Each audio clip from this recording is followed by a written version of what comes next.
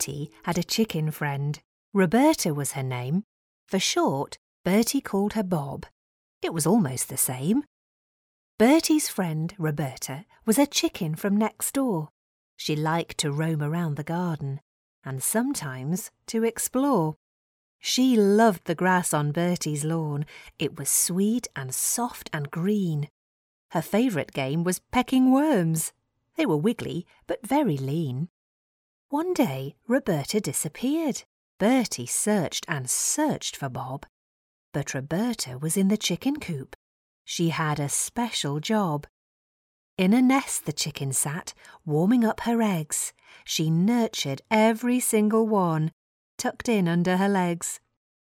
For these eggs were very special. These weren't for eating, no.